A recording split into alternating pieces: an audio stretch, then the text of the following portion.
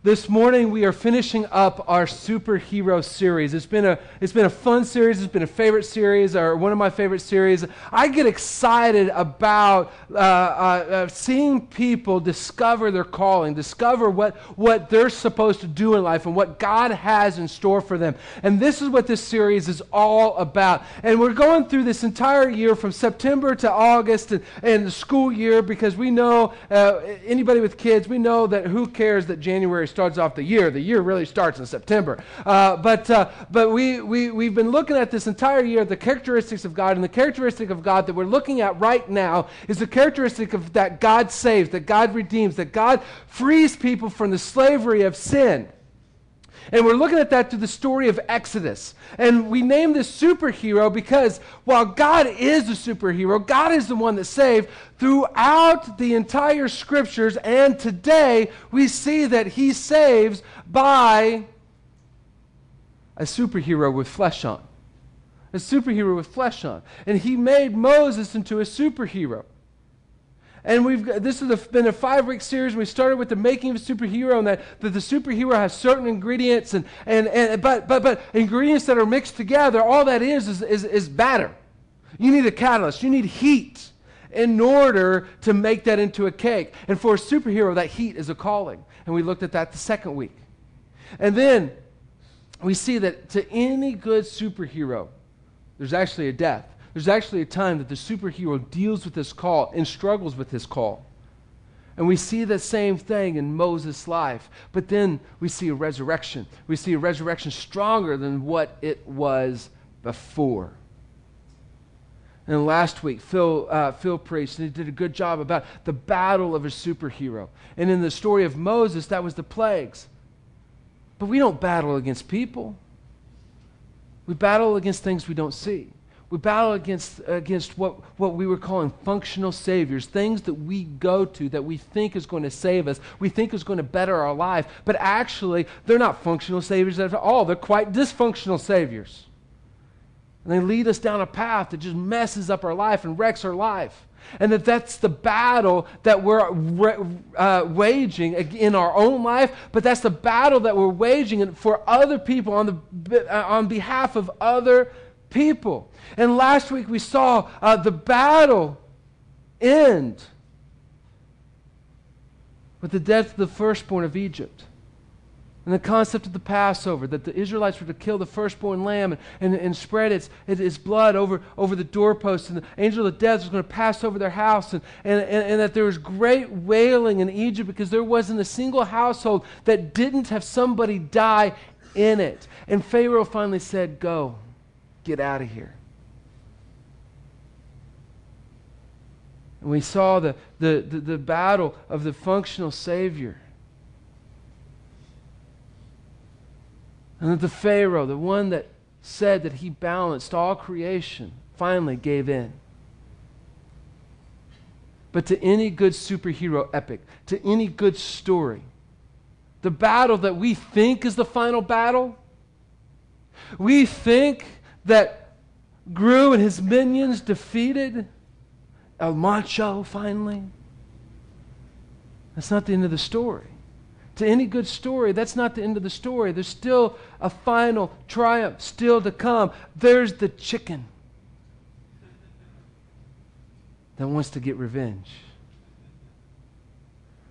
There's something that where the hero, who we think is the hero, is going to end up backed into a corner that we think that there is absolutely no hope. The promised land, the ideal future, isn't going to happen because the enemy has come back and backed him into a corner. And it leaves us wondering, will there be triumph? Will there be finally triumph? Will we be able to get to the ideal future? And this is vital. This is important because in church the last 50, 60, 100 years, we've left people thinking that salvation was the final battle. And we see an exodus from the church because we've left people thinking that salvation is the final battle when it's not. And it's not. So how do we lead people to be able to finally triumph? How do we lead people to find triumph? We're going to take a look at the finish of the Exodus story. Not necessarily the finish of Exodus, but the finish of the Exodus story, and see how we can lead people into their final triumph in life. We're going to start in Exodus 12, and you can follow along in a hardbound Bible. We're going to throw the verses up on the screen, or if you have a smartphone or a tablet, you can follow along there. We put all the verses together in the Bible app, and I'd encourage you to download that if you haven't already. Here to serve, no spaces, is our passcode. We're going to start in Exodus 12, verse 2, and this is actually, it's always been a throwaway verse for me. You know, one of those verses you just read and you just kind of go over and it's just kind of like, okay, whatever. But God had me stop at this verse as I was preparing for this sermon, stop at this verse, and it's something specific that he wanted to say. And how do we triumph? How do we lead people in triumph? And this is the verse he had me stop on. From now on, this month will be the first month of the year for you. And probably for most of you read that verse and go, yeah, that is a throwaway verse. Like, what's the point of that? Here's what God's saying to his people. This is when he was given the instructions about the Passover and how to eat the Passover meal and what's going to happen because of the Passover meal. He said, look, I am going to save you. And I'm going to change things so much. I'm going to change things so much. I'm going to do this. We are going to start the calendar over. I mean, that's a big deal. If we start the calendar over, that's a big deal. And God's like, I'm going to start your life over. I'm going to save you in such a way that I'm going to completely start your life over. And isn't that what salvation is still? God is readjusting your calendar. In John 3, Jesus called that a rebirth. You're reborn. He's like, I'm going to start the calendar over for you and for your life. But God's also saying that salvation is just the start. It's not the final destination. Because he goes on to explain to them, hey, guys. Eat this meal with your clothes on. Eat this meal with your sandals on. Eat this meal with your staff ready. Because when Pharaoh says go, you're going to get on up out of here because you don't want to stick around anymore. This is a fresh start, but it's not the final destination. You need to be ready to travel. It's kind of funny that he had to tell them that they needed to eat with their clothes on, isn't it? Like, hey, fellas, no wife beater and boxers at the dinner table, okay? You're going to have to get your clothes on and be ready to go because you're not going to want to get out there and leave not dressed.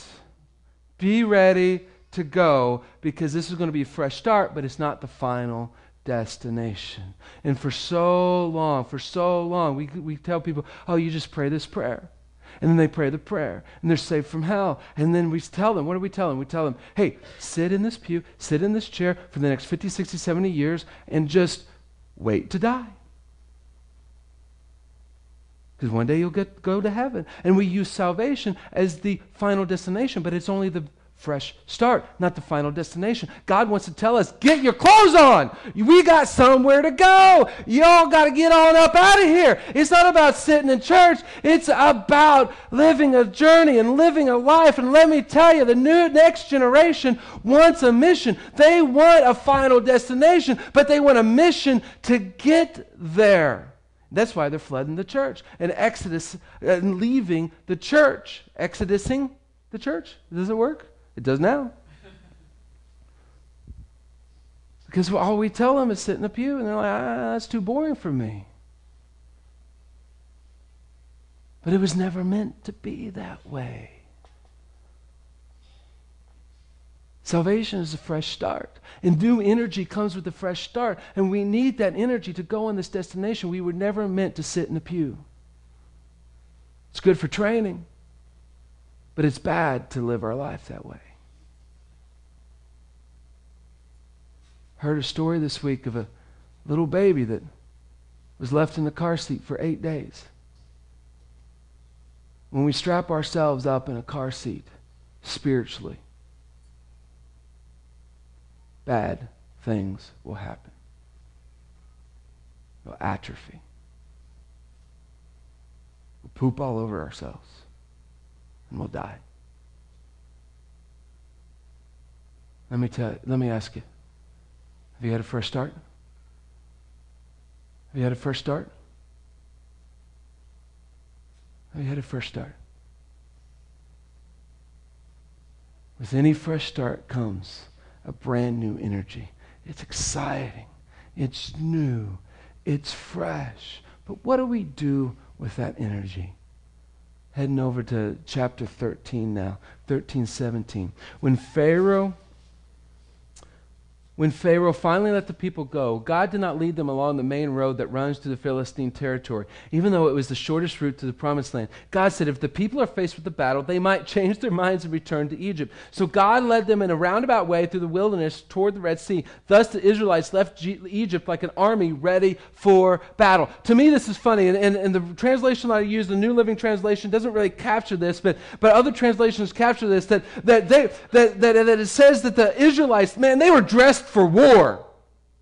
I just imagine some of the old Looney Tune cartoons with the two dogs, the little dog and Spike, and the little dog's like, man, Spike, we really got the cat, Spike, we really got the cat, Spike. We're going to get another cat, Spike? Can we go get another cat, Spike? What are we going to do today, Spike? Come on, Spike. I just imagine the Israelites kind of like that with God. Oh, man, we really got him, God. We really got him. That was pretty cool, God. We really got him. Are we going to get anybody else, God? Are we going to get anybody else, God? I've got my armor on, God. I'm ready to go, God. Is there going to be a war, God?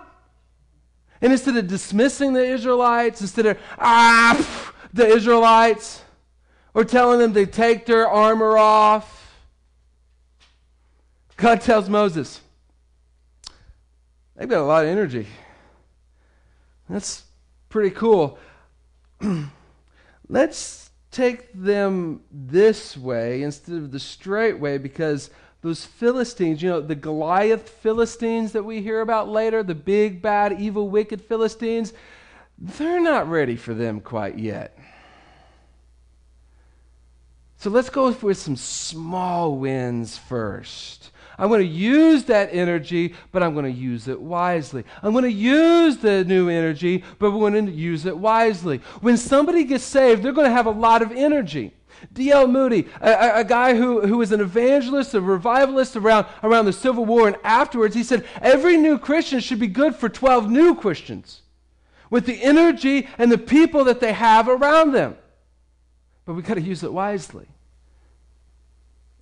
Listen, I've heard this sermon preached before. When you become saved, lose all the friends that you had. Bad idea. Who else can save those people? Who else is better equipped? Who else is better equipped to save the people that you're already around than you? Scripture never says lose your friends. In fact, if that's what would have happened, Jesus would have told Matthew, hey, no. Don't throw that party. I'm not coming. You're supposed to leave your buddies. What did Jesus do? He showed up at the party and let Matthew introduce him to his buddies. But we've got to do it wisely. Don't send the partier back to the rave. Don't send the prostitute back to the pimp. Don't send the alcoholic back to the bar. Don't send the one that gets into dysfunctional relationships back to the ex. Use new energy, but use it wisely. The new believers need a wingman. Just a different sort of one. Need a wingman. Somebody to stand beside them and help them and guide them and say, I want you to reach into your friend's life, and I'm going to be here to help you. Just do it over coffee, or do it over lunch, or do it over a dinner. Use the new energy. When I was in student ministry, I believe it's still to be true. I didn't want the rough edges to go off of a new believer because they're the only ones that could reach into their circle of friends.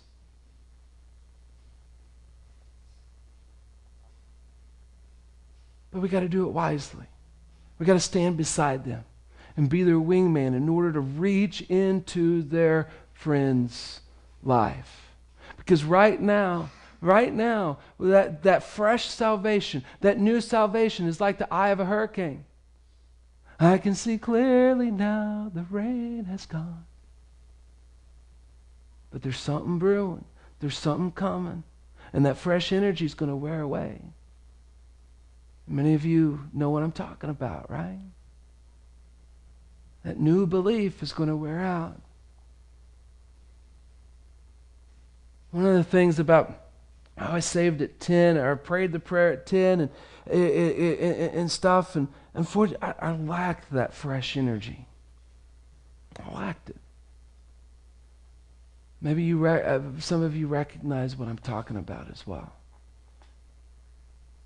We've got to capture that. We've got to recapture that. And what do we need when the energy runs out? Exodus 13:19. Moses took the bones of Joseph with him, for Joseph had made the sons of Israel swear to do this. He said, God will certainly come to help you. When he does, you must take my bones with you from this place. Joseph knew that God was going to rescue them from the land. Before they even needed to be rescued, he knew that they needed to be rescued. And he said to his people, hey, save my bones and take them with you to bury me in the land that God's going to give you. The Israelites left Succoth and camped at Etham on the edge of the wilderness. The Lord went ahead of them. He guided them during the day with a pillar of cloud, and he provided light at night with a pillar of fire. This allowed them to travel by day or by night. We emphasize God's presence. We tell them, God is with you. God is with you. God is with you. God is with you. God is with you. To the Israelites, God was with them with a cloud during the day and a pillar of fire at night. He didn't say, hey, I rescued you from Egypt. See ya. See you in the land. You figure it out from here. I'm going to go on ahead of you. I'll meet you there. You figure it out yourself. He didn't do that. He left his presence with them. He went ahead of them so that any given point in the day they could look up and go, there's God right there. He's with us. He's leading us. The memory verse that we have that's on the cards for this series is intensely personal. I have heard your cries.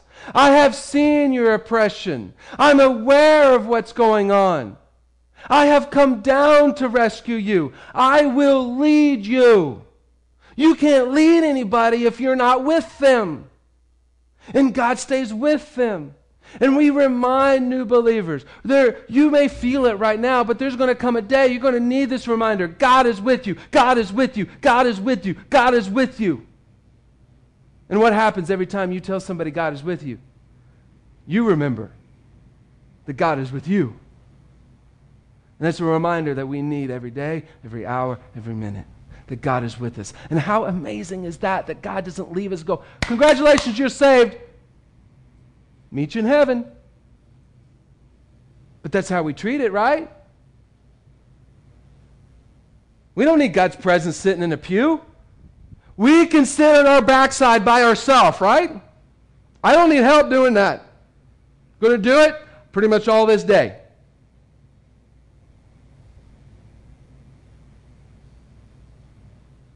I need help if I've actually got a mission. If I've actually got something that God wants me to do. That's when I need help. That's when I need God's presence. That's when I need Him with me, is when something bigger than myself has to happen. We have to emphasize God's presence. Because the newness will wear out, the feeling will wear off. We have to emphasize that God is with us all the time, no matter if we feel like He is or not. Because the storm's brewing, right? We know that the eye of the storm is a false eye. It's great. It's nice. It gives a breather. But then there's something coming. Exodus 14. Then the Lord gave these instructions to Moses.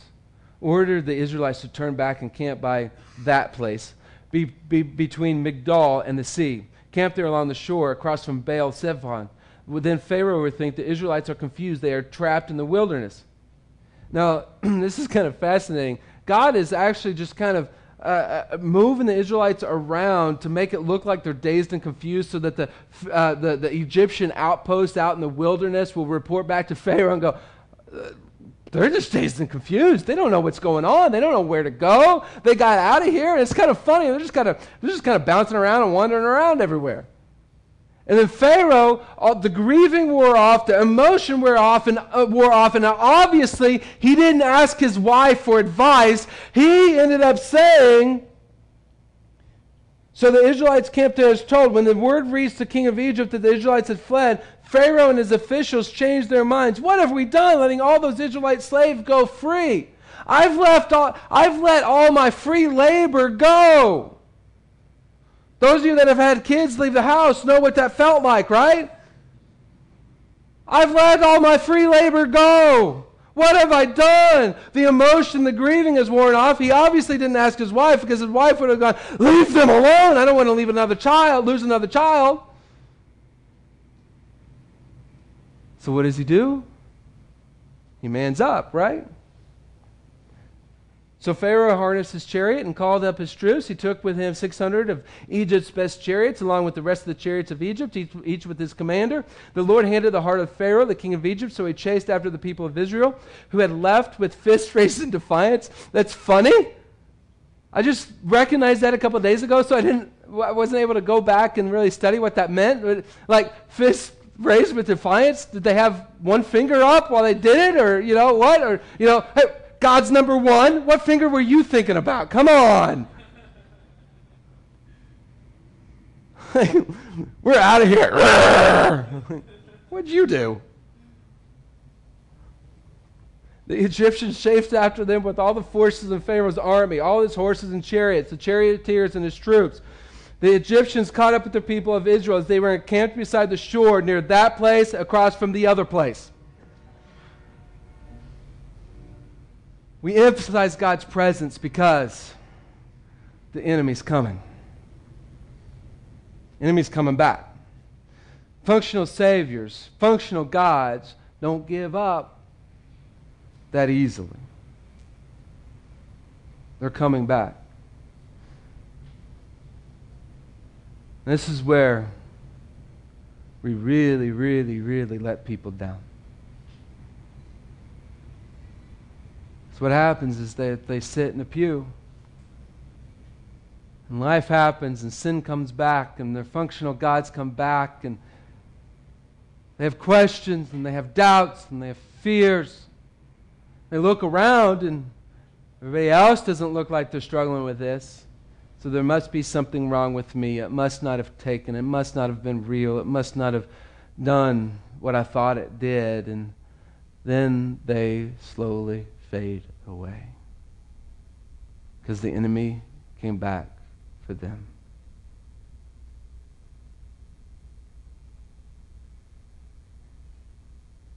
Buddy showed up. The keg. The ex came back. The hot ex came back. Party invite came across. The computer screams out, "Hey, you all alone? You can look at whatever you want. Nobody will know." Can we be real for a moment? Like, I've heard this sermon preached too. When you get saved, all the desire will leave you. We wouldn't sin if it wasn't fun for a period of time, now would we? Porn wouldn't be appealing if there wasn't something appealing about it. Sex wouldn't be appealing if there wasn't something appealing about it. Addictions wouldn't be appealing if there wasn't something appealing about it. And the enemy comes back, and we begin to wonder, am I crazy for doing this? Am I crazy for getting saved? Am I crazy for going to church? Come on, let's be real. Let's don't play a game. Let's don't dress it up and look all spiritual, because life is real and our heart is real and things happen and we wonder. The Israelites wondered. They went up to Moses and said, what did you do leading us up out of Egypt? Did you just want to kill us out here in the desert? Sure, we had to work hard, but we had all the food that we wanted. We didn't have some crazy lunatic Pharaoh breathing down our neck.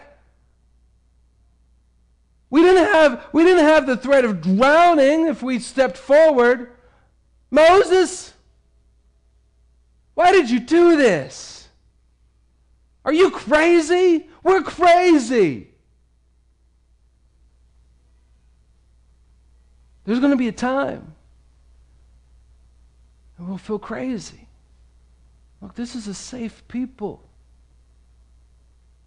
We all feel crazy from time to time. We all feel dumb from time to time. We all wonder why we came out of the life. I mean, come on. Why? The enemy will come back. The functional Savior will come back, and it'll be more fierce than the time before. And we'll wonder why we ever left to begin with.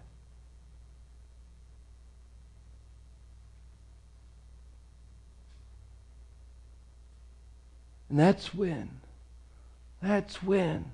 they've got to have somebody standing right next to them, preparing them and guiding them, saying, it's going to come back.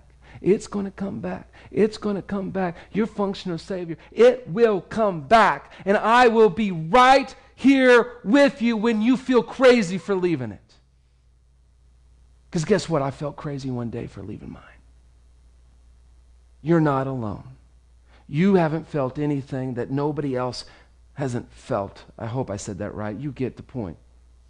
Too many double negatives, triple 14 negatives in there. And I'll be here.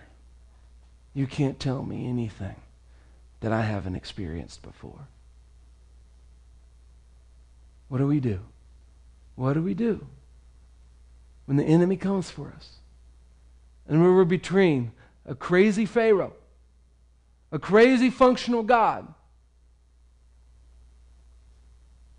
and to see that we can't get past. People were complaining to Moses, thought that he wanted to kill him. Moses is like, whoa, hold on. God is good. I think God is good. God is good. He'll lead us out of there. I think. Moses is trying to talk him off the ledge of the cliff. In 14:15, God shows up, talks to Moses. What did he say? And the Lord said to Moses, why are you crying out to me? Tell the people to get moving. When the enemy comes back, we got to keep moving forward. Now, in this moment, I don't know what was going through Moses' mind, but if I were Moses, this is what is going through my mind. Get moving? Where? Have you not noticed that if we move this way, we drown? If we move this way, we get speared? Which option would you like, God? Get moving. Now, God didn't pause in order for Moses to open his mouth. So God kept going and said, get moving, take your staff, walk out to the sea, raise your hand over the sea. I'm going to part the waters. I'm going to dry the ground. You're going to walk across on dry ground. Now, Moses often would go back to the people of Israel and say, this is what God said. He didn't this time. I think that's hilarious. They thought he wanted to kill them. They probably wanted to kill him. And he's probably like, I ain't going to tell them this plan. I'm just going to go do it. They're going to think this is crazy and nuts and that I just really do want to kill him. Keep moving forward. When that functional God, functional Savior comes back, Keep moving forward towards God, towards the ideal future. When you think you can't get out of something, God's always made a way to get out of something. When he comes back, when she comes back, when the keg comes back, when the computer screams out, when tax return says you can fudge right here. Keep moving forward to God's ideal future. Because he will part the Red Sea. He will part what we think will drown us. And this is where we, as people who have already experienced triumph, this is where we've got to stand by somebody and tell them, look, when the functional God shows up, you call me. Doesn't matter when, doesn't matter what time, you call me. I am here to help the Red Sea part. The Israelites needed Moses. They needed a superhero with flesh on. Did Moses or God part the Red Sea? Duh. But they needed somebody with flesh on. And you can be that somebody with flesh on. When we were up in Baldwinsville, we saw a teenager, and talk about rough around the edges. His rough edges were rough. And anger problems, I mean, just name it. And he was saved, pretty crazy, wild story, but he was saved and started engaging with his life, and they told him, call me, and he did, like 2, 3, 4 o'clock in the morning. Sometime he called me. I'm like, hey, hello? You know, and he's like, I'm going to kill him. I'm going to kill him. I don't know who it was. I didn't really care.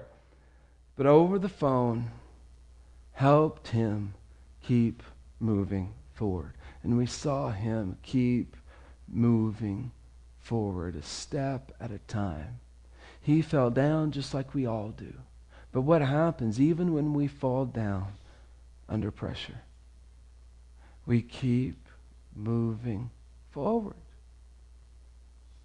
Keep moving forward. Keep moving forward. And we be there for people who need to keep moving forward. God wants us to triumph over the functional saviors in our life. God makes us triumph over the functional saviors in our life. God gives us the power and the strength to triumph over the functional saviors in our life. He did it for the Israelites. They walked across. They looked back. Here comes Pharaoh and his minions, and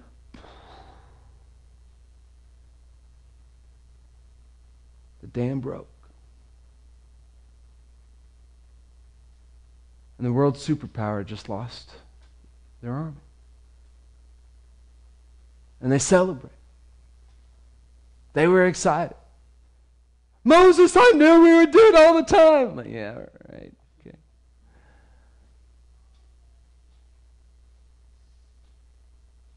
And here's how the New Testament puts it. Romans 6, 6, and 12. We know that our old sinful selves were crucified with Christ so that sin might lose its power in our lives. We are no longer slaves to sin. Do not let sin control the way you live. Do not give in to the sinful desires. See, Paul didn't start with the do not. Paul started with what we do. We crucify ourselves with Christ. And when we do, what is crucified as well is our slavery to sin. That we must sin. That is no longer true. Without Christ, we have to sin. Job requirement. With Christ, He wants us. He makes it possible. He gives us the power to triumph over functional gods, the sin in our life. Couple of questions. Who's ready to triumph over the enemy? Who's ready to triumph over the functional God that just keeps coming back and coming back and coming back? Second question. Who's ready to help somebody else triumph? Who's ready to stand with somebody and get a little bit messy, get a little bit dirty? It's not easy. I think that's part of all of our problem. All of us, including me, just wants to invite somebody one time, and they show up, and they cry buckets of snot, and they get saved. It's not going to happen that way. And that's not the way God intended it to happen. He intended it to happen for disciples to be made. That means we walk with somebody in their triumph.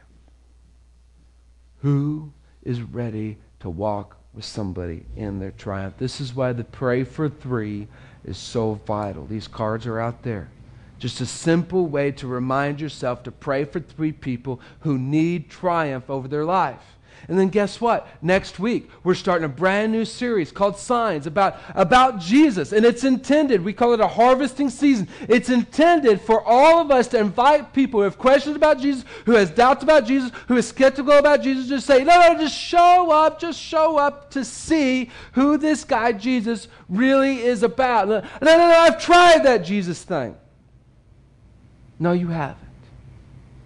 You haven't really tried it. You haven't found triumph. I'm sorry that the church stopped walking with you, but you haven't found triumph yet. Come with me. Let Jesus bring you triumph over the stuff that you can't win yourself. Starting next week. Next week. Who wants to lead people to know triumph?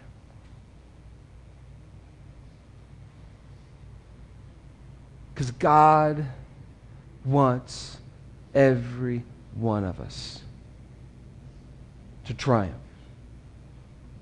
over functional saviors. We're about ready to have a time of reflection. And those are the 2 questions I want you to ask yourself. Am I ready to triumph over functional God? And do I really want to lead somebody else in triumphing over the enemy? As we close our eyes, kind of get in an attitude of prayer, I want those same 2 questions to kind of permeate what we're thinking about. And again, we want this to be a safe people. We want you to be honest. We want you to know that we're going to pray for you. And raising your hand for these questions is simply just saying, please pray for me. Please pray for me. First of all, is there a functional Savior in your life that you're like, I need victory? You know exactly what it is. You know that you just need victory. Somebody say, yeah, please pray for me about that. And secondly, I've got somebody in mind. I'm scared. I got nervousness about talking with him. Can you pray for me that he'll give me the boldness? And as I pray, I move back there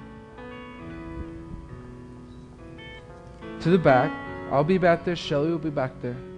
And if you want to make it move beyond raising of the hand to pray for you to here's what I want you to pray for, come back there. We're a safe people. I turn off my microphone. Nobody will know between me and you and Sheila. Or grab somebody else that you trust so that they can help you find triumph over whatever is oppressing you. Dear Heavenly Father, Lord, I thank you for this time. Move in people's life, that you will continue to show us how great you are and how mighty you are to save and how you want to save other people through us. I pray, Lord, that you will do amazing things in people's life to bring triumph over the enemy. Let us be honest. Let us be safe so that you can part the sea in front of us. Thank you. We love you. In your name we pray. Amen.